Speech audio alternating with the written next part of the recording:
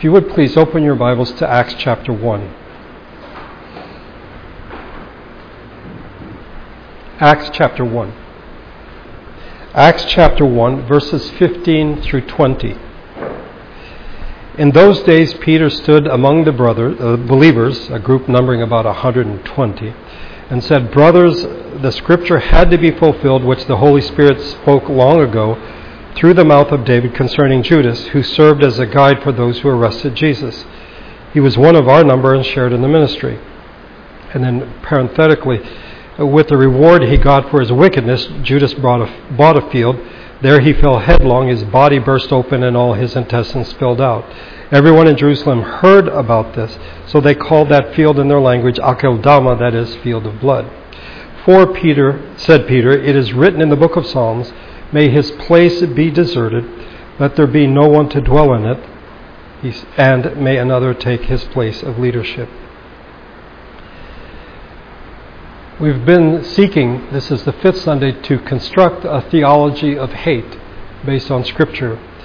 If one reads through the Bible, as we've been doing as a congregation this year, we will come across, and we have come across, passages that in today's world would easily be classified as hate speech, and certainly smack of bigotry. If we are to be people of integrity, we have to come to grips with this. We can't simply sweep it under the rug. You might be wondering, what kind of passages do you have in mind? Well, in the Psalms, we have what are known as the imprecatory Psalms. Imprecate means to invoke or call down, usually curses, something negative on someone. And it comes from the Latin word meaning to invoke or to pray for. Just let me read to you a few of these imprecatory passages. Psalm 10, "But you, O God, do see trouble and grief. You consider it and take it in hand. The victim commits himself to you. You are the helper of the fatherless. Break the arm of the wicked and evil man. Call him to account for his wickedness that would not be found out." Then in Psalm 35, "May those who seek my life be disgraced and put to shame. May those who plot my ruin be turned back in dismay. May they be like chaff before the wind, with the angel of the Lord driving them away. May their path be dark and slippery, with the angel of the Lord pursuing them. Since they hid their net for me without cause, and without cause dug a pit for me, may ruin overtake them by surprise. May the net they hid entangle them. May they fall into the pit to their ruin." Psalm 58, "Break the teeth in their mouths, O Lord. Tear out, O Lord, the fangs of the lions. Let them vanish like water that flows away. When they draw the bow, let their arrows be blunted, like a slug melting away as it moves along. Like a stillborn child, may they not see the sun." In Psalm 69, "May the table set before them become a snare. May it become retribution and a trap. May their eyes be darkened so they cannot see, and their backs be bent forever. Pour out your wrath on them. Let your fierce anger overtake them. May their place be deserted. Let there be no one to dwell in their tents. For they persecute those you wound and talk about the pain of those you hurt. Charge them with crime upon crime. Do not let them share in your salvation. May they be blotted out of the book of life and not listed among the righteous." Psalm 109, beginning at verse 9, "May his children be fatherless, and his wife a widow. May his children be wandering beggars. May they be driven from their ruined homes. May a creditor seize all he has. May strangers plunder the fruits of his labor. May no one extend kindness to him or take pity on his fatherless children. May his descendants be cut off, their names blotted out from the next generation. May the iniquity of the fathers be remembered before the Lord. May the sin of his mother never be blotted out. May their sins always remain before the Lord, that he may cut off the memory of them from the earth." And then perhaps one of the most familiar and most disturbing is from Psalm 137. "O daughter of Babylon, doomed to destruction, happy is he who repays you for what you have done to us, he who seizes your infants and dashes them against the rocks." If you have a problem with these passages, you are not alone. C.S. Lewis spoke of these passages as devilish and diabolical. He wrote, The hatred is there, festering, gloating, undisguised. And also, we should be wicked if we in any way condoned or approved it, or worse still, used it to justify similar passions in ourselves. Another wrote, "These forms of expression are of such cold-blooded and malignant cruelty as to preclude the entertaining the idea for a moment that they were inspired by God."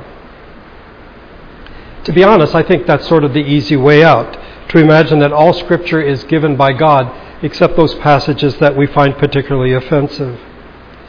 Dr. Martin Lloyd-Jones, who defended these imprecatory psalms, said, "Look at the psalmist. Look at some of those imprecatory psalms. What are they? There is nothing wrong with them. It's just the zeal of the psalmist. He's grieved and troubled because these people are not honoring God as they should. That's his supreme concern." And by the way, I'm reminded of something that Dietrich Bonhoeffer wrote. The Psalter, that is the book of Psalms, impregnated the life of early Christianity. Whenever the Psalter is abandoned, an incomparable treasure vanishes from the Christian church. With its recovery will come unsuspected power. So the Psalms are important, and the imprecatory Psalms as well. But one might object, yeah, Damon, but that's Old Testament. You know, people in the Old Testament, they didn't know about love like we do. In some ways, some would imagine that they are less important than the New Testament. I would point out that most of the imprecatory Psalms were composed by David. But again, the objection is they are Old Testament. We don't find such things in the New Testament, do we? Well, listen, Matthew chapter 11. Then Jesus began to denounce the cities in which most of his miracles had been performed because they did not repent. "Woe to you, Chorazin! Woe to you, Bethsaida! If the miracles that were performed in you had been performed in Tyre and Sidon, they would have repented long ago in sackcloth and ashes. But I tell you that it will be more bearable for Tyre and Sidon on the day of judgment than for you. And you, Capernaum, will you be lifted up to the skies? No, you will go down to the depths. If the miracles that were performed in you had been performed in Sodom, it would have remained to this day. But I tell you that it will be more bearable for Sodom on the day of judgment than for you." Just a question, what do you think woe means? W-O-E, don't you think that in fact Jesus is in fact is calling down, he is invoking destruction on these cities? And then at the Last Supper, Jesus said, "The one who has dipped his hand into the bowl with me will betray me. The Son of Man will go just as it is written about him. But woe to that man who betrays the Son of Man. It would be better for him if he had not been born." And then we come to our text today, here in Acts chapter 1, in which Peter quotes not from one, but from two imprecatory psalms. Psalm 69 that I read earlier, "May their place be deserted, let there be no one to dwell in their tents." And then Psalm 109. I began reading in verse number 9, but Peter quotes from verse number 8. "May his days be few, may another take his place of leadership." And then we come to the writings of Paul. 1 Corinthians 16, "If anyone does not love the Lord, a curse be on him." Galatians chapter 1, "But if even we or an angel from heaven should preach a gospel other than the one we preach to you, let him be eternally condemned." Well, one might easily say, yeah, but that's Paul. You know, Paul is just sort of hot-blooded. Well, in the book of Revelation, chapter 6, "When he opened the fifth seal, I saw under the altar the souls of those who had been slain because of the word of God and the testimony they had maintained. They called out in a loud voice, 'How long, sovereign Lord, holy and true, until you judge the inhabitants of the earth and avenge our blood?'" We find imprecatory language both in the Old Testament and the New Testament. We hear such language from David, from Paul, from the martyrs, and yes, even from Jesus. Years ago, in the early 90s, when I spoke on the imprecatory Psalms, someone asked me if I thought that David prayed or wrote these Psalms before or after his sin with Bathsheba and his murder of Uriah. And I explained that I don't believe that David's spiritual state or level was the primary issue. I don't think he wrote these Psalms when he was in a state of unrepentance, that he was unrepentant, but he very well could have written them before Bathsheba or after. The issue was David's concern for God's honor and how that God's enemies were going about their business as though they had no concern for God whatsoever. David wants God to stop them. Consider that when we pray the Lord's Prayer, your kingdom come, your will be done on earth as it is in heaven, what we are saying is that God's kingdom cannot come without Satan's kingdom being destroyed. God's will cannot be done on earth without the destruction of evil. Martin Luther, in writing on this part of the Lord's Prayer, said, he must put all the opposition to this, his kingdom, in one pile and say curses, malediction, and disgrace upon every other name and every other kingdom. May they be ruined and torn apart, and may all their schemes and wisdom and plans run aground. As we've seen in this series, we are made in the image of the Creator. We have not only the capacity to love, we are made to love, but we also have the capacity to hate. Because as we have seen, God hates. God is not hate. Just want to point that out. God is love, but God is not hate. But it is His response to those things which offend His holiness. Our problem is, because of the fall, because of sin, our love, our capacity to love and to hate are disordered. They are out of whack. They are not as they should be. In his book, Reordered Love, Reordered Lives, Learning the Deep Meaning of Happiness, David Nagel said that the 7 deadly sins are in fact 7 disordered loves. Pride, envy, anger, sloth, greed, gluttony, and lust, they are disordered loves. Pride, envy, and anger come from an obsession with ourselves, whereas greed, gluttony, and lust come from an excessive love for things. In other words, in the first 3, our focus is way too much on ourselves and loving ourselves, and the second 3 on loving things. The result is, instead of loving God as we should, we love other things. Things have been put in their place. Because of sin, our loves are disordered, which lead to disordered lives. I would argue that the same is true for hate, which results, I think, in our failing to understand the call of Jesus. In Matthew 10, anyone who loves his father or mother more than me is not worthy of me. Anyone who loves his son or daughter more than me is not worthy of me. And anyone who does not take his cross and follow me is not worthy of me. In Luke 14, in the same way, any of you who does not give up everything cannot be my disciple. If anyone comes to me and does not hate his father and mother, his wife and children, his brothers and sisters, yes, even his own life, he cannot be my disciple. And then in John 12, the man who loves his life will lose it, while the man who hates his life in this world will keep it for eternal life. The call of Jesus to hate ourselves and our family members is not because there is something wrong with them. It is not because they are evil. After all, they are God's creatures made in His image. Rather, it is a call for a hatred of a misplaced love, love that has been twisted and disordered, a disordered love for ourselves and even for those who are very near to us. We've seen in another series that we are what we want. We are not defined primarily by what we know, some I think would prefer that, but by what we love and what we hate. As human beings, we can't not love, and we can't not hate, okay? Because we are made in the image of the Creator, and God is love, and we have seen that God also hates. But sin has twisted that in us. We bear the image of God, but it's been marred and twisted. So we do not love or hate as we should, and we do not love or hate what we should. We love or hate what we should not.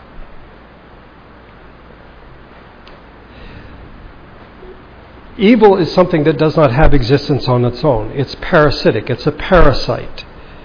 all evil is in fact a disordered love. It's love that has gone astray. And as we are driven by love, when the objects of our love are wrong or take us away from God, then we have real problems. I think in part what this means is that even when we do things we should not do, oftentimes it seems as though it's necessary to us because our view of what is to be loved or what is to be hated has gone off track. I don't know if you've ever read any of P.D. James' novels. I really like her writing. But one of her characters in a novel said, "People mean well when they are doing their worst." That's because our loves and our hates are disordered. So if you read P.D. James' books, all of her villains, all of the killers, the murderers if you wish, are somewhat sympathetic. They're not totally villainous. They don't come across as villains. All of them seem to have a tinge of goodness that's gone bad, which means that we are like them. We can't easily dismiss them and say, well, if I would never do something like that. They are victims of what James calls the essential heartbreak of life. They have desires, they have dreams that have been frustrated. Things have not turned out the way that they want, and so they begin seeking revenge on those who have deprived them, those who have interrupted, who have knocked them off the path, if you wish, to getting happiness as they imagine.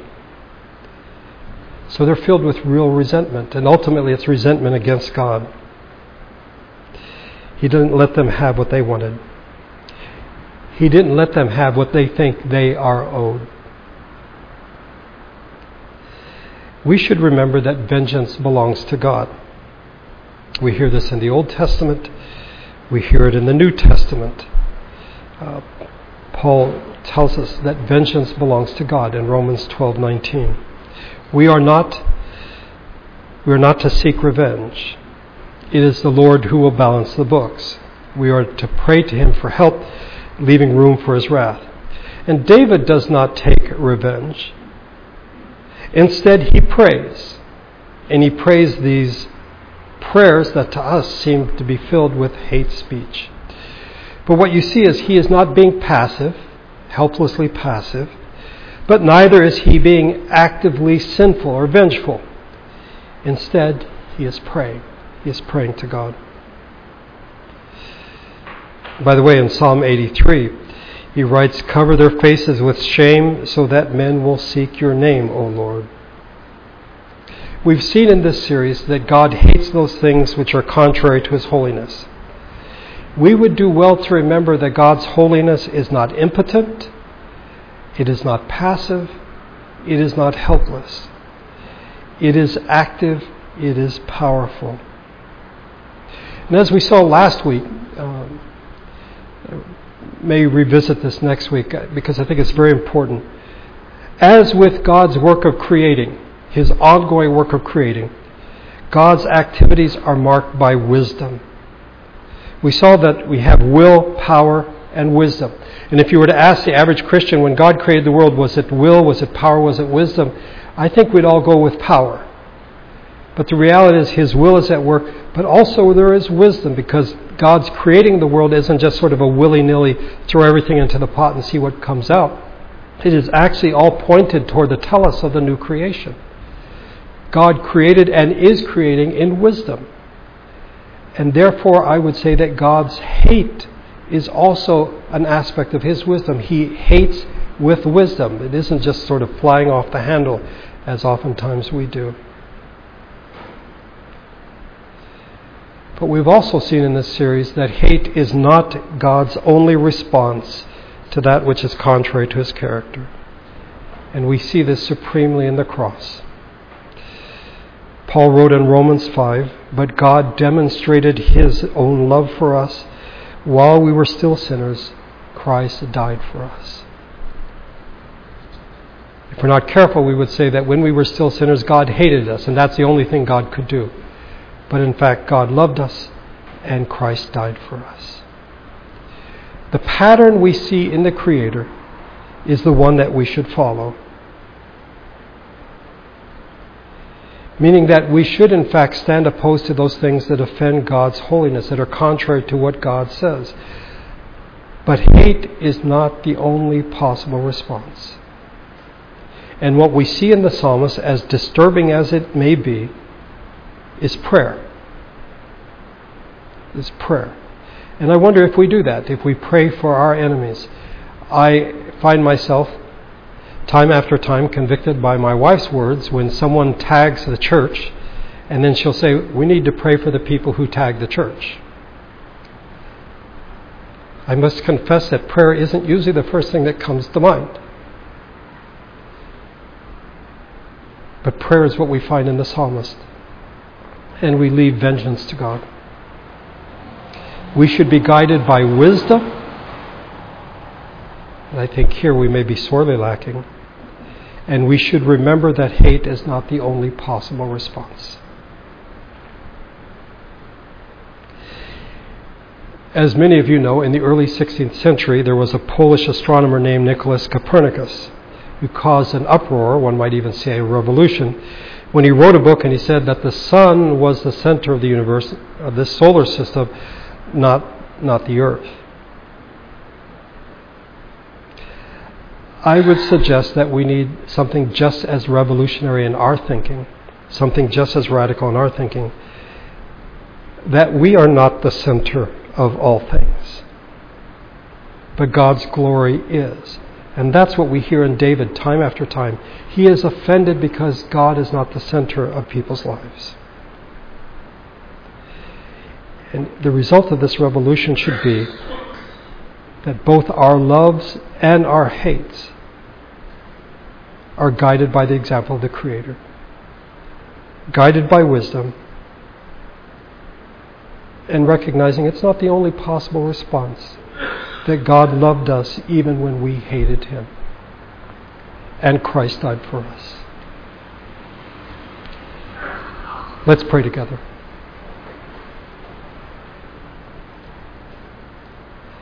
Our Father, we would confess that there are things in the Scriptures that we find deeply troubling.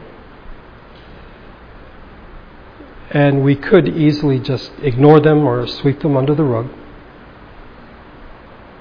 But this is your word. We hold that to be true. And when we read our brothers, centuries, even millennia ago, saying such things, may we seek to be instructed rather than to instruct them. As you hate those things which offend your holiness, may we as well. But may we not act in vengeance, but rather respond in prayer. And that way we can pray for our enemies, because hate isn't the only possible response. We are human beings. We are fallen human beings. We believe ourselves, even though we would never say it out loud, that we are the center of all things, that the world revolves around us, that even you and your eternality and omnipotence and omniscience, that somehow you're there to serve us. May you work in our hearts and minds and help us to see the truth, that you are the Lord God Almighty. You are the center of all things, and you are the one that we are to worship. And as those made in your image, may we seek to follow your example.